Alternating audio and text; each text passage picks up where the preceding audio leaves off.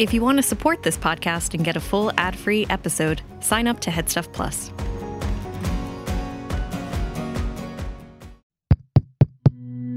This show is part of the Headstuff Podcast Network.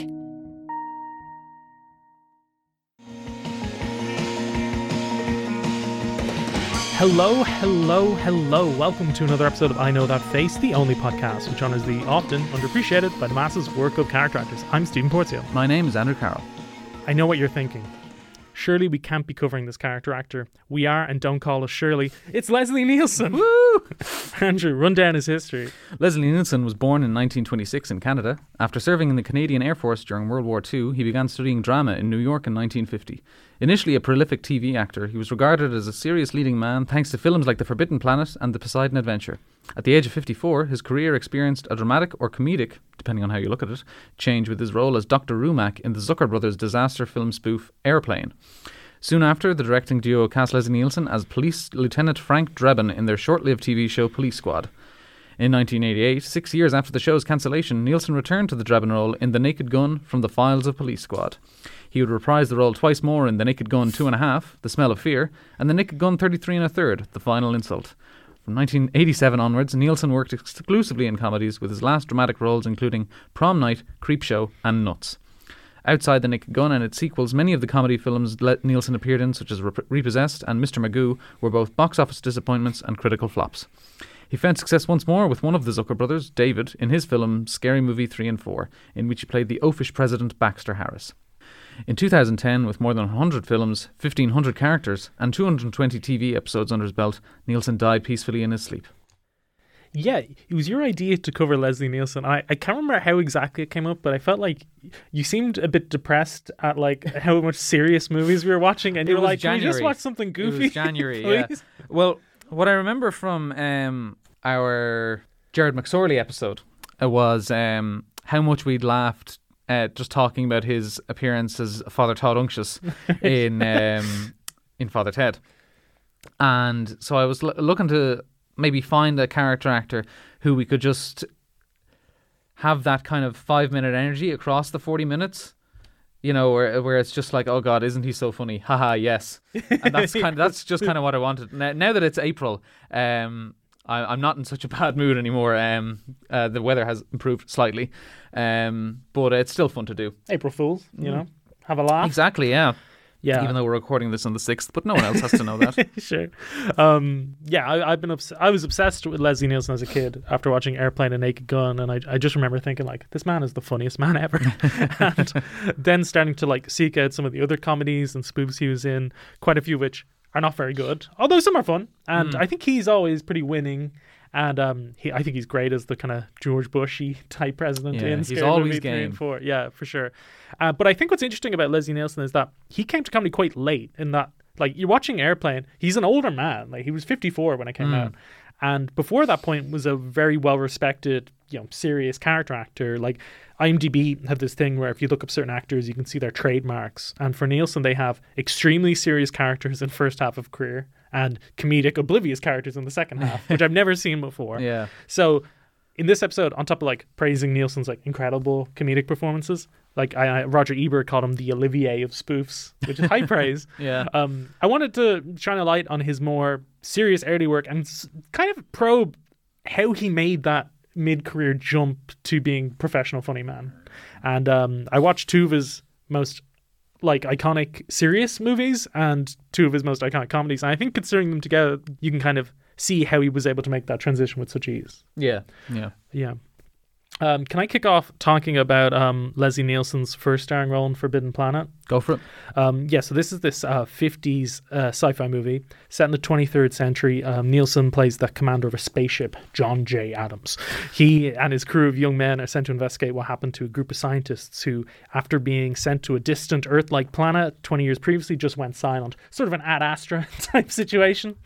But as John J. Adams and his crew get closer to the Forbidden Planet, they get a communication from a survivor, Dr. Morbius, not Jared Leto's. Dr. Michael Morbius. I saw you shudder, Andrew. Yeah. Dr. Edward Morbius, played by Walter Pidgeon. And he's like, I'm fine. no need to save me. I'm good here. And Adams is like, well, I have my orders. I need to see the planet, see the rest of the crew. And the doctor says, No, it's forbidden. oh, okay, if you land, I can't guarantee the safety of your crew. And they're like, that's a suspicious thing to say. So they land and they find Morbius living with his beautiful adult daughter, Alta, played by Anne Francis, in what looks like paradise. You know, the place is hospitable. They have a nice earthly-like home. They have this awesome helper robot named Robbie who waits on them and can make seemingly anything they want, clothes, food, any materials. And Adams is thinking, like, how is this possible? And also suspiciously, Morbius says that all the other crew he was with were killed by a mysterious force that spared him and his wife, who died of natural causes later after giving birth. So from that point on, members of Adam's crew start to get killed off as he tries to get to the bottom of whatever Morbius is hiding while forming this interesting relationship with Alta, Morbius's daughter. Had you heard of this? An interesting relationship, you say? Yeah, I'll get into that. Yeah, I'm sure. I want to say I knew of it somehow through osmosis or something like that. I think...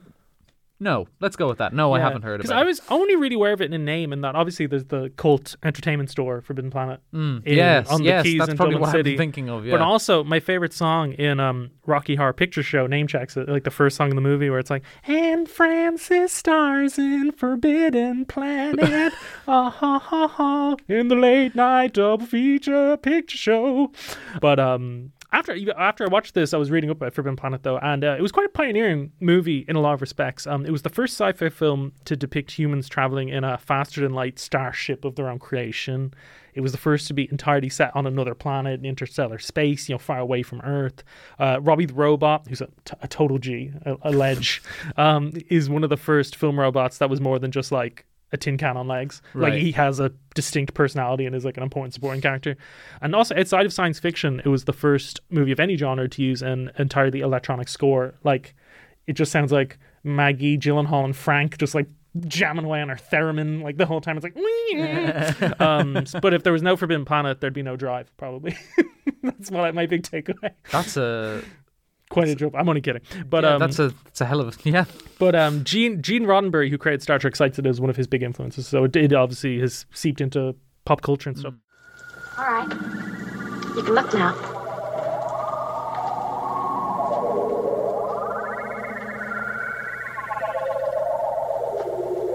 Nothing shows through, does it? I had it made especially for you. Oh, I thought you weren't expecting me today. Wasn't. I don't know, I guess just something about me personally you don't like. Alta, you always look just beautiful. Then why don't you kiss me like everybody else does? Everybody? Hasn't your father taught you anything at all? Well, he says I'm terribly ignorant, but I have had poetry and mathematics, logic, physics, geology, and Ology? Of course, it's mostly on the theoretical side. Well, so far. Huh? What's wrong with theory? Watching it today, it's a little dated in certain respects. Like, its scenery is very pretty, but you can tell most of it is shot indoors on a set, and it's meant to be this like foreign planet. The special effects are very rudimentary, and I guess because of that, they're limited in what action they can do. Like, the movie is just people in rooms talking in this fantastical set. But it's still quite entertaining, and I'd say worth watching just because the story's pretty good in that, like, you were generally like, what the hell is Morbius's deal? And he's the living vampire, Stephen. That's true. God, I watched that this weekend. But you want to know, what his deal is in Forbidden Planet, and the payoff is actually intelligent, not quite what you expect. And I think, like all good sci-fis, there's interesting underlying ideas and tension in the movie, mostly to do with Nielsen's character John J. Adams and his relationship with Anne Francis' character Alta Morbius. And I get why Richard O'Brien, who wrote Rocky Horror, likes Forbidden Planet in that it's quite horny for a movie made in the 50s. Right, yeah. Because Nielsen's character, you can always tell he's like honorable and kind, like there's just a grace and an elegance to the way the actor plays him. But Adams starts off the movie as quite by the book and straight laced. Like he's not cracking jokes a lot. You know, he's muted and internal. He's not walking into the cabin going, I just want to tell you both good luck. We're all counting on you. That's the vibe, but it's not funny. You know what I mean? And, you know, you never learn anything about the character before the events of the movie, but there's a throwaway line where they mention that, like, to be on the mission, you have to be in the prime shape of your life. Like, it takes a lot of training. And Nielsen's character has worked himself up to being the chief. So you get a sense that maybe in devoting his life to the job, he's less developed emotionally. Yeah. And the polar opposite of that is this Anne Francis character, Alta, who was raised in this, like, utopia environment, like perfect, away from men other than her father, who treats her really well. So she's very confident and warm, but also because she spent her whole life with just her dad, there's a part of her that's very outgoing and very eager to meet other people, you know, particularly people of her own age or people of the opposite sex, and have new experiences. She says when she sees Nielsen's character and two of his crew, like, I've always so terribly wanted to meet a man, and now three all at once. And Nielsen and the guys like immediately drop the serious tone. They had questioning Morbius and are like, stop it, you know. And Nielsen, who's a bit shyer, just doesn't know where to look. It's really good. But on the flip side, because Alta was raised basically in isolation, like she's naive in certain aspects, in that like she wears these sort of revealing for the time, I suppose, like tight miniskirts, which in a just world, you know, a woman should be free to wear. But as Adams points out, like she's basically alone on a planet with 18 young men who haven't seen a woman in a year. And as what happened in real life, immediately one of the guys, not Nielsen's character Adams, but another one, starts being creepy towards her, but she can't see it because she doesn't know what men are like. Right. You know, so like the guy takes her behind a rock and is basically trying to get her to kiss him by explaining the concept of kissing to her and saying, like, everyone does it back on Earth. Like, it doesn't have to be personal. Like, he's basically trying to get a kiss under the pretense of, I'm teaching you how to kiss. I'm doing you a favor. I think he says, like, grooming, I believe they call it. Exactly. All the high society people go for it. It's healthy for you. It stimulates the body. And they kiss a few times, and she says in this like very deadpan way, like, honestly, something must be wrong with me. I haven't noticed the least bit of stimulation, which is funny. But Adams' character sees them and tells the dude to, you know, stop slacking off. But he's more annoyed with Alta for what he sees as tempting the men and tells her to go and change, which is not good. And she can't understand it. Like, she's like, me and the lieutenant were just trying to get a little healthy stimulation from hugging and kissing. That's all. And he's like, that's all, huh? It's so easy for you, isn't it? You know, no feelings, no emotions. Like, he starts projecting all this weird stuff onto her, which again isn't cool. But you get a sense that part of Adams deep down might be jealous that she was kissing the lieutenant and she wasn't kissing him. And you can tell in the way he's always looking out for her and gazing at her, like he's attracted to her. And, you know, when they argue, there is a spark. Opposites attract, you know. And I think in that weird way people work, because he's feigned disinterest in her, like she can't get him out of her head, you know, and wants to impress him, and she asks Robbie to make her a more conservative dress she thinks he'll like. And when he goes over to house the next day to apologize, you know, because he's like a fundamentally decent guy, he's a bit more open, while at the same time she's a bit more mature, and they're kind of meeting in the middle and they start kissing. And maybe I'm a sucker for romance, but I think their courtship scenes are pretty sparky and fun and well observed, and it also feels a little subversive for the era in that, in terms of gender roles, and that like she is the more competent one and he's the wallflower. Because you know, anytime they're on screen together, like the movie's really cooking for me. And Nielsen's great in that the character is very reserved and sometimes cold, but the performance is never boring. And I think partly because he can those traits can bounce off this different character, but also Nielsen with that great voice is just effortlessly commanding. Like, you get why the crew would listen to him and respect him, but also like he smuggles in a few quick smirks in the early scenes as he's talking with the crew, so he's not a total robot. And then when Adams and Alta are together, you really feel Nielsen's like demeanor loosen and his charisma come across. You know, his body language becomes a lot more comfortable in those scenes. So I think it's subtly a very sharp performance. And just gotta say, very hot in the movie, Nielsen. And because he's got that great voice, but instead of the grey hair he has in Airplane, Naked Gun, he's got this slick back brunette hair, really chiseled face. He's tall. I think he's like 6'1", moves in this very elegant way. Like, he's just conventionally very attractive. And you would think after watching Forbidden Planet that he should have had more of a career as an A-list leading man in his prime. And I'm not sure if he didn't, because the John J. Adams character is by his nature slightly less easy to like than a typical hero, or if Nielsen did get a couple of opportunities to play more leads, but the movies weren't successes. And to be honest, it may be the latter, as to be honest, I hadn't heard of a single movie he was in from Forbidden Planet in 1956 to Poseidon Adventure in 1972. But if you look through his filmography, the thing you notice is that prior to Airplane, he was always cast as like figures of authority, or mostly anyway, figures of authority. So there's like so many lieutenants, generals, majors, colonels, sheriff, probably because of that height and voice. You know what I mean? Do you want to mix it up a bit, just because I feel like I've been talking for ages and talk prom? Speaking of authority figures, let's talk about Mr. Hammond, Principal by day and Disco King by night. This is his character in Prom Night. So he's the principal of Alexander Hamilton Senior High School and father to siblings Kim, played by Jamie Lee Curtis, and Alex, played by Michael Tuff, who doesn't look that tough. And 6 years before the events of the movie, his youngest daughter Robin fell to her death, and now the teenagers responsible, all friends of Kim and Alex, are being hunted down one by one by a masked killer. And I think it's easy to kind of compare the Prom Night to Halloween, like almost all slasher films are easy to compare to that, but not all can be compared favourably. Prom Night can be. And it has that thing where no one really looks like a teenager in it, but they're not so far removed from being teenagers that they still have or can emulate that adolescent awkwardness and false confidence really well. Like there's a character called Slick who's like kind of a schlub. He's like pretty heavy set. He's got this thick mane of curly hair and he drives a Chevrolet van. But he still manages to talk a woman called, I think her name is Jude or Wendy. I can't remember which. One of the victims anyway. So you know she's not important. But he like pulls up alongside her at the curb and just within 2 minutes he's talked her into being his date for the prom. And then it cuts to them at the prom and they're just in the back of his van having sex and smoking weed. Just because of the rules of a slasher film, things don't end well for them. But it is nice to see, and it's one of those details that ensures that Prom Night stands the test of time when so many others have not. And I think rather than try to mimic like Halloween's lighting, it instead goes for this mix between kind of Halloween's deep shadows, overlit daytime scenes like in The Heathers, or and the occasional disco-infused kind of giallo flair. And you may have noticed, Stephen, that I'm talking about the film more than I am the actor, Yes. Leslie Nielsen. And that's no trick of mine when I watch a movie and the actor's in for one scene. And that's mostly because Nielsen isn't in this a whole lot. I think with that said, his role as a stern but loving father and educator is one I can easily relate to, because my dad was a stern but loving father and educator.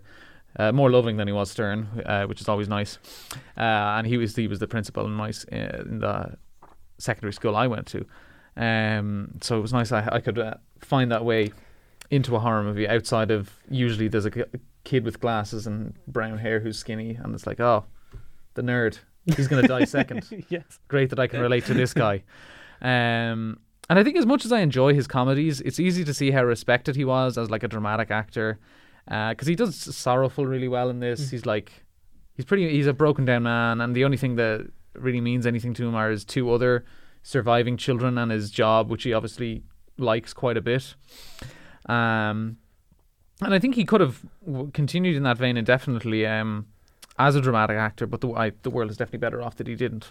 But that's what I think they're playing off, particularly in Airplane, is he has this naturally very solemn vibe. And they're constantly deflating it in Airplane for humor. It's kind of the thing, if Leslie Nielsen knocked on my door and I didn't know anything about him, I'd be like, shit, this is the someone's scariest died man I've or ever I'm going seen. to court. Yes, yeah, for sure. Yeah, that's maybe we should have saved him for a Halloween episode. In that, like, he has kind of he's showed up in a couple of iconic horror movies because he's quite good in Creepshow. That's one of the ones I haven't seen. Yeah, I was tempted to watch it. I ended up watching other better movies, but he has like a little vignette in Creepshow where he plays this guy who on the surface seems very charismatic and nice, but he's actually like this sadistic rich person, and he finds out his wife is having an affair with Ted Danson, and Ted Danson, my God, he basically I don't want to spoil it, but he kind of torments them, and he's quite good. Is Ted Danson a tennis instructor? Possibly, I can't remember that. Is it set in a skyscraper? No. Oh, okay. No, I just read a Stephen King story that was similar. Did Stephen King wrote Creepshow, didn't he? I think so, yeah. Yes, yeah. It's a big thing about beaches in the Creepshow sketch. Oh, okay. Yeah. Fair enough. Yeah. Right. Anyway, catch up with the Poseidon Adventure. Go for it. A movie which, in the sense that I knew Forbidden Planet from Rocky Horror, I knew mostly about the Poseidon Adventure from Father Ted, in that there's that, the Speed 3 where Dougal's trapped in the milk float. Yeah. And Ted and all the other priests are brainstorming what to do, and they're like, oh, the Poseidon Adventure, Gene Hackman plays a priest, to watch it. Well, that was completely useless. Yeah, and Arthur Matthews is like, he didn't even say mass. Actually, not true. He does say mass in the movie at one point, but it's still a great joke. Yeah. This is the part of this wave of 70s disaster movies like Towering Inferno or Earthquake or Airport, which were kind of the prototypical blockbusters in that they had a lot of action and big starry casts, and they're also what Airplane goes on to spoof so well. Based on novel, the plot centers on the fictional SS Poseidon, an aging luxury liner on her final voyage from New York to Athens before it is to be scrapped. However, on New Year's Eve, it is overturned by a tsunami. Passengers and crew are trapped inside, and a preacher, played by Gene Hackman, attempts to lead a small group of survivors to safety. Where the devil did you come from? From my cabin, sir. Don't you realize that it's dangerous out there? You said come up anytime. Robin Shelby, remember? Master Shelby, you picked a particularly fascinating moment to accept my invitation. These waves don't bother you, huh? I've surfed up to 18 feet. But these look more like 30. 35 to be exact. Some, get up to 300. I find 60 about maximum. Steady her up there. Steady her up, sir. This is what I'd call a supremely watchable movie, in that it passed my personal test of I put it on at 1 a.m. after a late work shift, and not only did I stay awake, totally engrossed. Oh, okay, yeah. On one level, Does it pass the Bechdel test, Stephen? No, it doesn't. Okay, right. But on one level, it's that standard disaster movie thing, in that you're introduced to a group of disparate characters on one location, and you become interested and you like them, but then disaster strikes and they're forced to come together and put themselves in terrifying situations in the hope of surviving. That's always good. I always get a lot out of that. I loved Moonfall. You know what I mean? But I think The Poseidon Adventure is a step above a lot of movies in that subgenre, because it's co-written by Sterling Siliphant, who wrote In the Heat of the Night, which is an amazing screenplay. And all the characters in The Poseidon Adventure are a little bit more gritty, a little bit more complicated than you might expect. The movie is also aided by having this great cast play these characters like Ernest Borgnine or Shelley Winters, but Gene Hackman is the lead, playing this angry, righteous reverend traveling to a new parish in Africa as punishment for his unorthodox views. It's because he believes priests spend too much time encouraging people to just pray as opposed to taking action to better their circumstances. He preaches the idea that God helps those who help themselves, and that kind of becomes key to the movie, as certain people on board the Poseidon aren't willing to take the drastic steps to survive that the reverend and his band of survivors are. Some just say I'm sure help will be on the way, I'm going to stay put, and then water shoots in and they drown. Yeah, and also what's good about the movie is that parts of it were filmed on a real ocean liner, and it just feels tangible. You really can smell the oil and understand the space of the overturned ship as they move through it, and the lengthy set pieces are really good too. You get that kind of sweaty palm feeling watching the characters climb up what looks like a rickety elevator shaft as water and smoke are filling in around them, or having to hold their breath underwater for a couple of minutes to get from one part of the ship to the other. The set pieces are pretty grounded, but look incredibly difficult, making you think at home, could I do that? Probably not. And so it's on Disney Plus. I'd hugely recommend it to people. On Nielsen, I knew he was in the movie, but as the opening credits rolled, I was scanning them to see where his name was, to as an indicator for how big his role was. And I started to panic after 20 names went by, and I'm like, can't see Nielsen. Oh dear. But thankfully, get to the end, and Leslie Nielsen as the captain. Oh, nice. So he got the and, which is great to see. He's the captain of the Poseidon. Spoilers, only in the first 3 minutes of the movie. He's the first to die when the tsunami hits. But it's through him you learn about the ship, that it's on its last legs and that it's delicate. And he warns a representative of the ship's owner that they're going to have to move at a slower speed because the ship might not be able to stand the waves if it's going faster. But the owner's representative orders him to go full steam ahead, knowing it's unstable because it's already 3 days late and it's costing us thousands to employ a wrecking crew. And he's forced to do it because the owner rep is like, if you don't, I'll relieve you of your duty, and one of these other guys will do it. So it's happening either way. Right. And Nielsen says, damn it, man, the Poseidon is too fine a lady to be rushed to the junkyard on her last voyage. Good stuff. Yeah. And when the rep overpowers him, he just says, quietly, you irresponsible bastard. Again, whole vibe, I'm a psalm professional, never jovial. There's a kid on the ship who's really interested in the mechanisms of the liner and kind of becomes important as the movie goes on. But there's a bit where he enters the space where the captain is working while he's busy and tries to talk to him. The captain's like, we'll continue our discussion at a quieter time. He's like, Billy, do you like movies about gladiators? Never panics as well. While they're tracking the tsunami, he says, it seems to be piling up in the shallows. And then he turns to one of his colleagues and says without a hint of emotion, by the way, Happy New Year. The most agitated he gets is when he sees the wave, he just goes, oh my God. And then shouts, hard left, send out a mayday. And then the wave comes in. And maybe it's the captain is being set up as being one of the lead characters because you're cutting between him and Hackman and Borgnine and Winters. So it might have been shocking to see Nielsen make such an early exit watching it in cinemas when it was released. And kind of adding to that sense that anyone could die at any moment. I kind of figured he wasn't going to be in the movie that much because I saw on Wikipedia how low he was down. But again, though, I think Nielsen's height and that voice he can project, he projects gravitas even just spouting like ship jargon. And I suppose in hindsight, it's a little ridiculous that the character never gets hugely animated even when he's about to die.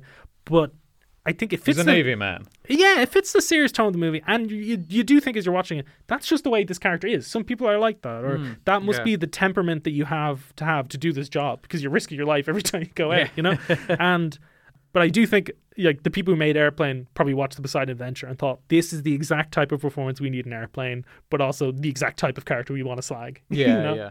As you heard in the intro, this show is part of the Head Stuff Podcast Network, Ireland's largest network of independent podcasts. There's plenty of other great shows to check out on the network. Here's a taster of one. Hello, I'm Joe Rooney. And I'm Patrick McDonald. And we have a show called Talking Ted, which is a show about the memories, stories and insights into what has made Father Ted the egg sandwich of Irish TV shows. Yeah, we'll be talking through all the episodes and interviewing people who were on the show. And reminiscing. I think we'll reminisce quite a lot. There's a lot of reminiscing. I remember that time, but not so much this time. Yeah, I remember back in the old days, we used to reminisce a lot as well.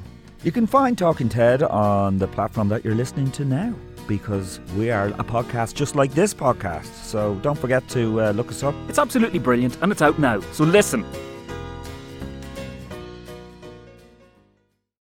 I Know That Face are also delighted to finally get to tell listeners about Headstuff Plus. Headstuff Plus is the one-stop shop for everything on the Headstuff Podcast Network, Ireland's largest podcast network and the one to which I Know That Face belongs. If you're a fan of I Know That Face or any other shows on the network, become a member of Headstuff Plus and get bonus episodes of Headstuff shows, other exclusive content, merchandise, early access to live events, and lots more. We here at I Know That Face have already recorded a handful of bonus episodes where myself and Andrew talk about more current news and releases in the world of film and TV. But also in the future, we have plans for more actor-themed series as well, along with releasing episode outtakes, accompanying articles, etc., all for Headstuff Plus subscribers. To sign up to Headstuff Plus, it's just €5 plus VAT per month. When you sign up, no matter what show or shows you are supporting, you still get access to everything. All the bonus material for all the podcasts on the network. A lot of great podcasts. Plus, by doing so, you'll be supporting I Know The Face to bring you more top material. For all the details and to sign up, visit headstuffpodcasts.com. And now, back to the show. So we get into Airplane? We will, yeah. Leslie Nielsen plays Dr. Rumack, a doctor aboard an airplane on which most of the passengers and all of the cabin crew have been struck down with food poisoning. Together with veteran fighter pilot Ted Stryker, played by Robert Hayes, and his air stewardess ex-girlfriend Elaine Dickinson, played by Julie Haggerty, they must safely land the plane in time to save all the passengers. The stewardess said both pilots. Can you fly this plane and land it? Surely you can't be serious. I am serious. And don't call me Shirley. Doctor, I've checked everyone. Mr. Stryker's the only one. What flying experience have you had? Oh, I flew single-engine fighters in the Air Force, but this plane has 4 engines. It's an entirely different kind of flying, altogether. It's an entirely different kind of flying. There are a few actors that can make you laugh with just their face, and Leslie Nielsen is one of them. Yeah. I was thinking about this, like a lot of actors will try to oversell or belabor a reaction to something absurd or surreal, but underselling it is far funnier. And the scene where Rumack walks in on Dickinson going down on, or Otto. reinflating Otto, the autopilot, is a perfect example. Nothing really changes in his face except that he widens his eyes, but it's funny because it's a normal reaction to an extraordinary situation. Yeah. Like if I walked in on someone sucking to what I thought was someone sucking off an inflatable man, I'd probably do the same. I'd widen my eyes, do a 180 and leave the room. And that's what he does. There's no extra joke or quip like there would be in a lot of modern day comedies. He enters, looks on in horrified surprise and exits. It's like, whoa. And then admittedly it does show his continued reaction after he leaves the cabin, but like you're still laughing, you don't really care. And that's the thing about this movie, like even if one joke doesn't work for you, there's 200 more in the next 30 minutes. Yeah, that's the thing. I mean, it's just so joke dense. You know what I mean? Yeah. You have to watch. It's like one of those movies. It's like Syriana. It's the Syriana of comedies. You just have to watch it a few times to get it all in. Yeah, because not only is like there's just so many great like one-liners and quips. The surely you can't be serious, or we've got to get him to a hospital. A hospital, what is it? It's a big building where sick people go, but that's not important right now. All that stuff. Or there's hundreds of those kind of examples in the movie. But then on top of that, there's the visual gags. I've seen this movie like 20 times, and the stuff I catch new every time. And it's probably because... Put on the seat belts. Yeah, that's one of the ones I noticed this time. Obviously, there's another one I wrote it down somewhere where it's about the smoking. It's really good. But yeah, it's just you don't catch it. Not even because I think it's you put out a cigarette. Yeah, that's it. Yeah, it's just one of those movies where you're not catching jokes because you're laughing at the joke that was 20 seconds previous. Yeah, you know what I mean. Yeah, exactly. Yeah. And also like I feel like so many comedies these days are. There's firstly not a lot of comedies being made these days, but they kind of died in that sort of thing that's happening with studios now where it's exclusively big budget movies or cheap horror movies, and the mid-budget movie has kind of died. So there's less comedies being made. But even the comedies that have been big in the last 20 years, like the Todd Phillips movies or the Judd Apatow movies or even the Adam McKay, Will Ferrell movies, the humor in those movies is very behavioral and in the script, but it's not really in the filmmaking. Whereas Airplane is amazing in terms of, firstly, really doing a good job emulating the vibe of the movies it's parodying, like all these 70s disaster thrillers. Like there's one particularly 0 Hour that is it's like basically a remake of 0 Hour, and then all the airport movies in the 70s, but also riffing on things like the Poseidon Adventure and Tearing Inferno and stuff. The credits, the music, it's all perfect, but then also on top of that, just great visual gags. Setting up a gag and then paying it off, building up jokes throughout the movie. Yeah, no, it's El Noa You a Smoko. El Noa You a Smoko. I just got it in my notes. But like the fake magazines, like Boy's Life, the Nun's Nun Life. is reading Boy's Life, and then it cuts to that boy Joey, who's so funny, and he's reading Nun's Life, and he's just enraptured in a magazine explaining the life of nuns. Or El Noa You a Smoko, put on the seatbelts. My favorite joke, treating the plane as it's taking off like a train pulling off out of a station. Goodbye, dear. He's Goodbye to his girlfriend. Better get on, son. I'll write you every day. The guy at the stopwatch. All aboard. Even Leslie Nielsen's introduction, like, you know, Julie Haggerty's air hostess is looking for a doctor, and one of the passengers is like, I think the person next to me is a doctor. And Haggerty goes over to Nielsen and says, Sir, I'm sorry to have to wake you up, but are you a doctor? And it cuts to Nielsen wide awake, wearing a stethoscope, being like, that's right. That's right, I am, yes. There's just, it's overwhelming, the amount of one-liners and visual gags, and it makes it a great movie to rewatch. Yeah. I think what's great about this kind of is that it follows like the Homer Simpson rule for a lot of its characters. Like other than the romance between Stryker and Dickinson, I think every other character in this is like a Homer Simpson type. In some scenes they're smart, in others they're stupid. Sometimes they're baffled by the bizarre behaviour around them, and at other points they enthusiastically take part in it. Like he comes in on Dickinson reinflating Otto and he's horrified. And then 5 minutes later, he's slapping a woman around saying, calm down, it's going to be all right. That's another... like, doctor, you're wanted on the phone. Thank you. That's another great visual gag when the camera pans back and like they've got like a gun. Yeah, back. Wrench, boxing gloves. So, like as the Simpsons writer John Swartzwelder says that Homer Simpson is always exactly what the writer needs and wants him to be. And that's what I think Dr. Rumack is. He's a character without like... basically no backstory other than the fact he's a doctor, and so he's exactly what you need him to be in any given moment, and you choose what you want him to be.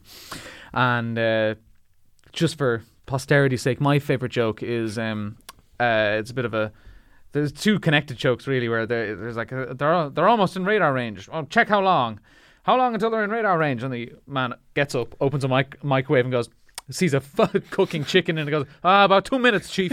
Sits back down, and then he asks him to check again, and he's like, I don't know, that's impossible, they're on instruments. And then it cuts to the cockpit and they're all in, like, one of them's playing a cello, one of them's playing the trumpet, saxophone, clarinet. It's far and away the funniest movie I've ever seen. Yeah, absolutely. I like this interaction where Rumack is talking to the Captain Over, and that's also very funny, where it's like Over, Roger, like the what's your vector, Victor? Yeah, all that stuff. Roger, huh? No, the bit where Rumack is talking to Captain, he's like, Captain, how soon can you land? I can't tell. You can tell me, I'm a doctor. No, I mean, I'm just not sure. Well, can't you take a guess? Well, not for another 2 hours. You can't take a guess for another 2 hours.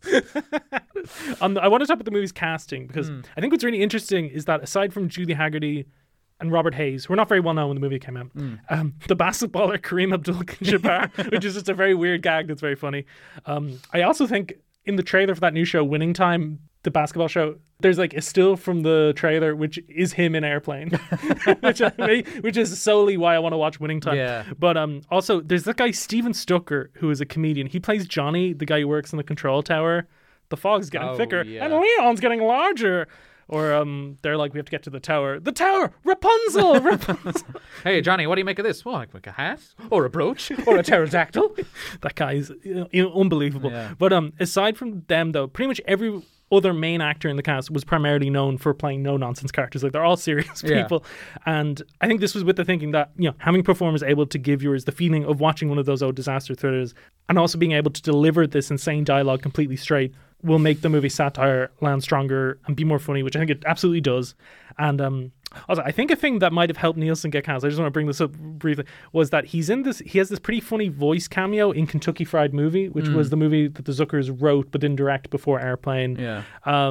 Where it's a guy, he goes to see a movie in Philorama, and it's like this erotic kind of murdery thriller, and Philorama is basically like a valet stands behind him and does whatever's happening in the scene does to him. Yeah. And you can only hear Leslie Nielsen acting in the scene, but you don't see him on screen. And it's like, I love you, darling. And then the usher like strokes a guy. And then suddenly like the scene turns very dramatic and like someone pulls a knife on Leslie Nielsen and then the usher pulls a knife on the guy. It's very funny.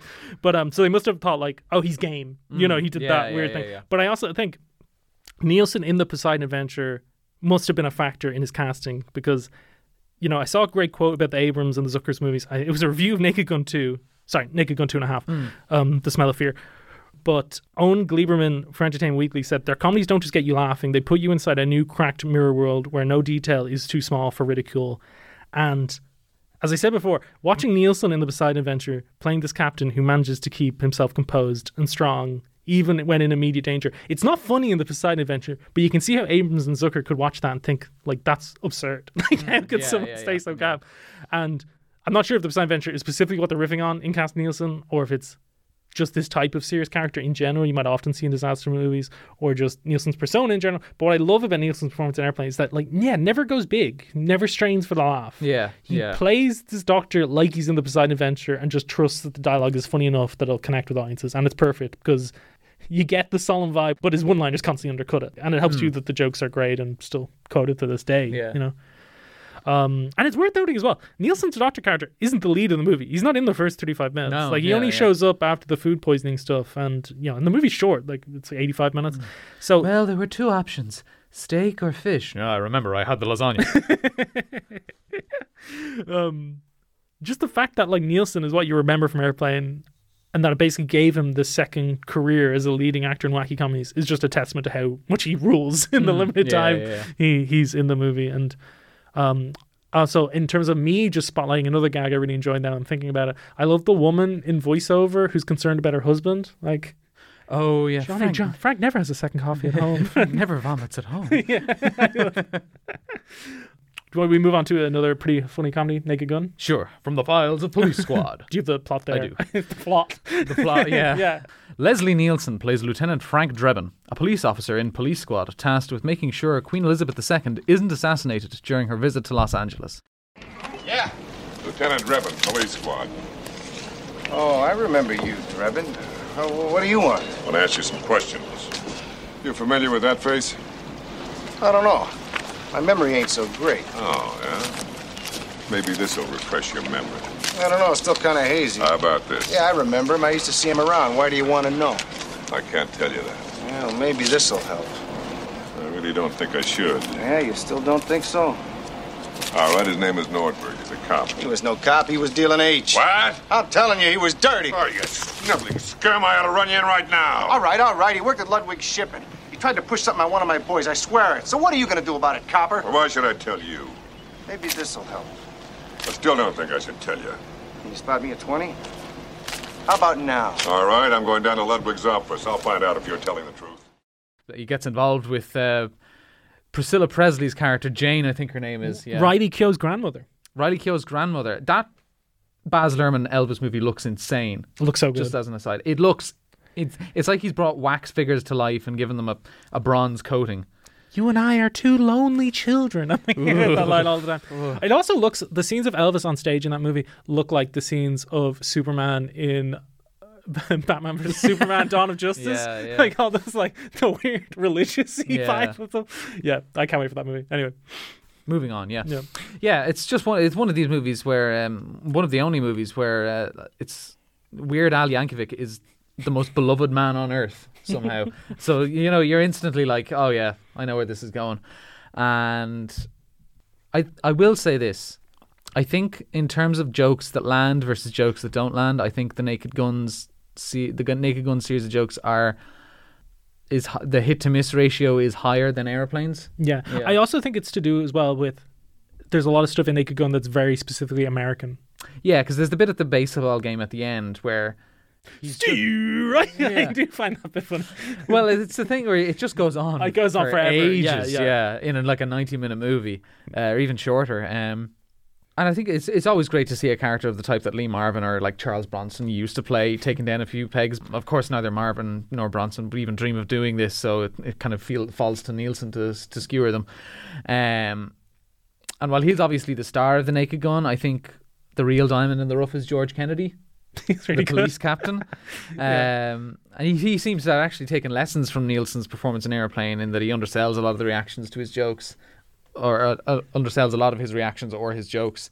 And he's in all 4 of the airport movies, or at least 4 of the airport movies. Yeah, and he was very annoyed that he wasn't in Airplane. He was like, please let me be in Naked Gun, because I really missed...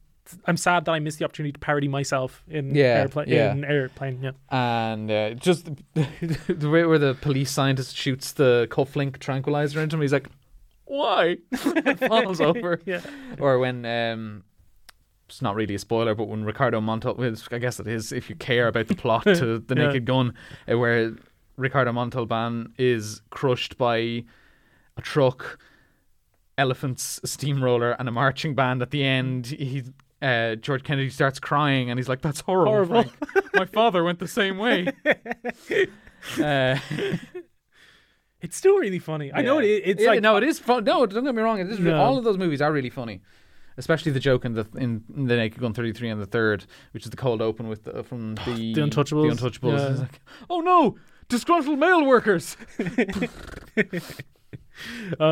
You kind of touched on something I wanted to raise in that Nielsen is incredible at delivering just the most hilarious, insane dialogue with not only a straight face, but like he's in a Shakespearean play. I love the Dirty Harry spoof in the movie where he's like, the bit where the mayor says, like, Drebin, I don't want any more trouble like you had last year on the south side. Understand? That's my policy. And he's like, yes, well, I see 5 weirdos dressed in togas stabbing a guy in the middle of the park in full view of 100 people. I shoot the bastards. That's my policy. And the mayor's like, that was a Shakespeare in the Park production of Julius Caesar, you moron. You killed 5 actors. Good ones. I love the specificity of, like, it would be fine if you killed 5 bad actors, you know?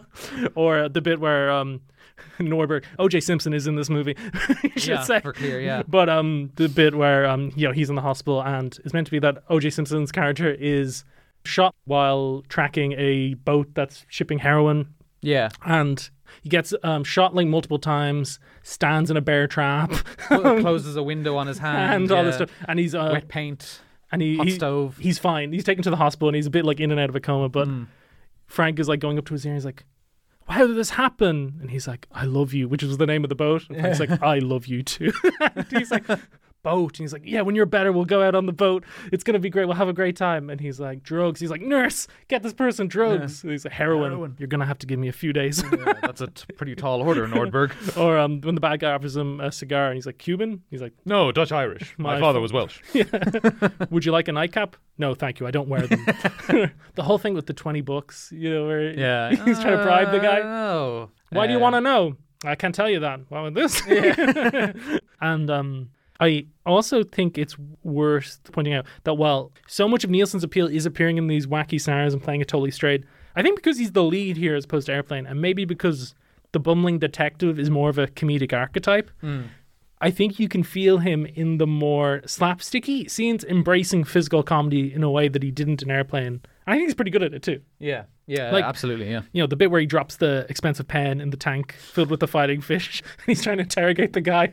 Well, he's like getting bitten on the nose and bitten on the finger. Like, it's good stuff. Yeah. Or, as you mentioned, like the very long finale in the baseball stadium, but where he has to pretend to be an Italian opera singer and then an umpire. Yeah. Like, it's pretty funny. And I think just watching Airplane on its own, you can make the argument that Nielsen was just deployed well, but Naked Gun and sequels show like, oh no, he is one of the funniest people alive. And just so rare that a character actor gets the opportunity to suddenly star and be the leading man in a trilogy of iconic movies in their 60s. Like, it's maybe never happened before. You know?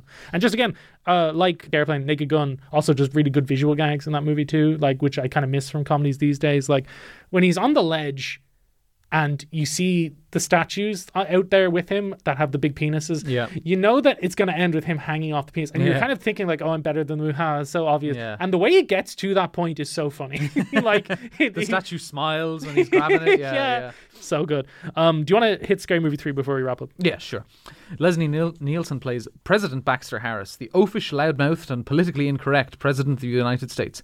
That's politically incorrect because he's rude, not because he's incorrect in his politics, although the argument could be made for that as well.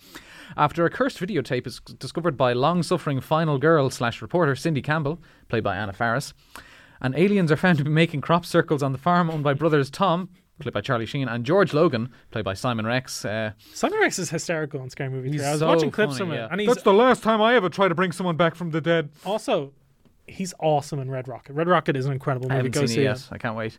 This disparate group of idiots must band together to save the Earth. Who the hell is this Cindy Campbell? If what she says is true, we're facing an unprecedented crisis. Get me the president. You are the president. Good. Then I already know about this. That's what I want. Sir, I think you need to go on TV and convince the people that there is no such thing as a UFO. Don't spell in front of me, damn it. Alien, sir. There's no such thing as aliens. That's not quite true. Sir? A year ago, a UFO crash landed in New Mexico. A body may have been recovered. May have been. Well, there was a terrible mix-up. It was Thanksgiving. The body was sent down to the kitchen. They shoved stuffing up its ass, and we ate it at a state dinner. That's the last I saw of it. Go scratch that. There were some sandwiches made the next day. Mr. President, listen to me carefully. Agent Thompson. Back away from that window. What, did I forget to put my pants on again? No, sir. It's just a feeling I've been having since the news about the aliens. Something's not right. I know what you mean. It's like that feeling that something's not right. He's not introduced until, it's similar to Airplane, until much later in Scary Movie 3. And after he sees the videotape, he decides, we're going to catch these aliens out by, or we're going to do something to distract the American public from the aliens and the cursed videotape. So we're going to give awards to like people with disabilities or people who have helped people with disabilities or charitable causes. And they somehow, him and his bodyguard, Ja Rule. He's funny too. Yeah. I'm frightened, sir. Decide to give out bobbleheads of Mother Teresa. And then they convince themselves that the people with disabilities, in a very politically incorrect joke, are actually aliens. Oh no! And this guy comes up with a voice box disability and says, "Thank you, Mr. President." And he turns from, "I knew it. It's happening. You'll never take me alive," and hits him. You could call this performance a parody of George W. Bush's early years, but it's so broad it could be any kind of like hated president. And in fairness to Baxter, he comes to an understanding with the aliens, all voiced by Tom Kenny of SpongeBob fame, after they reveal their love for the porn tape Pootie Tang and their need to urinate from holes in their index fingers. Oh, so we're really not so different after all. And he just pisses out of his index finger. And I think like the Scary Movies, I think they're still good. I think they're more scattershot and they're more... That's very true, They're more like, in all fairness, it is Scary Movie, and I do enjoy the 8 Mile parody in Scary Movie 3, but I don't know why it's parodying it in Scary Movie. Yeah, it's true. Yeah, or the same one, like Scary Movie 4 is a massive War of the Worlds parody. It's like, it's more science fiction than anything else, really. And I think these movies are all kind of weirdly dated, and certain moments in Airplane and the Naked Gun movies are too. Like the Gerald Ford joke in Airplane is similar to the basketball sequence in Scary Movie 2, which it's just like a music track created by like scuffing sneakers and the bounce of a basketball. But again, it's almost impossible to make like a timeless parody movie. There are timeless jokes, but very few timeless movies. And I think the mark of a timeless movie is that the first thing you think of is the original sequence or film rather than all the parodies, riffs, or copycat. Case in point, The Ring and Scary Movie 3. Yeah, good point. Yeah. Yeah. I think with Scary Movie 3, I actually like Scary Movie 3 and 4 more than 1 and 2, just because it does have a little bit of that airplane vibe. Yeah, it's got better energy, I think, yeah. Like, do you remember the sheriff comes around to Charlie Sheen's... And her hat just keeps getting bigger She's and bigger. like, oh, nothing weird ever happens around here, and her hat is growing. Like, those kind of things feel very out of Naked Gun or Airplane. Yeah. What a man. What a man. Yeah. What a man. I wanted to ask you, have you heard about The Naked Truth? No. This is amazing. This is a fictional autobiography co-written by Nielsen, allegedly telling the inside story of his life and acting career. It was released as a tie-in for Naked Gun 33rd and a Third.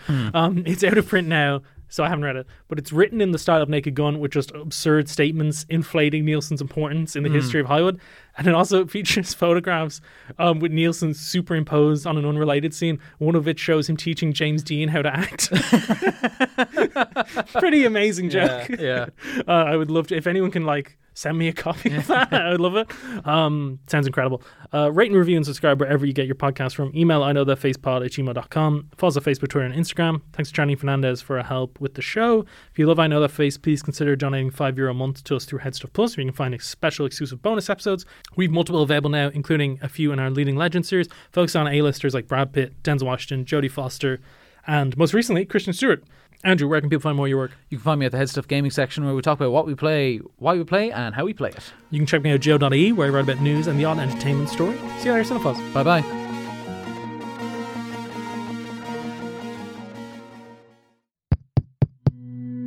This show is part of the Headstuff Podcast Network, a hub for the creative and the curious. Shows are produced in association with Headstuff and the Podcast Studios Dublin. Find out more or become a member at headstuffpodcasts.com.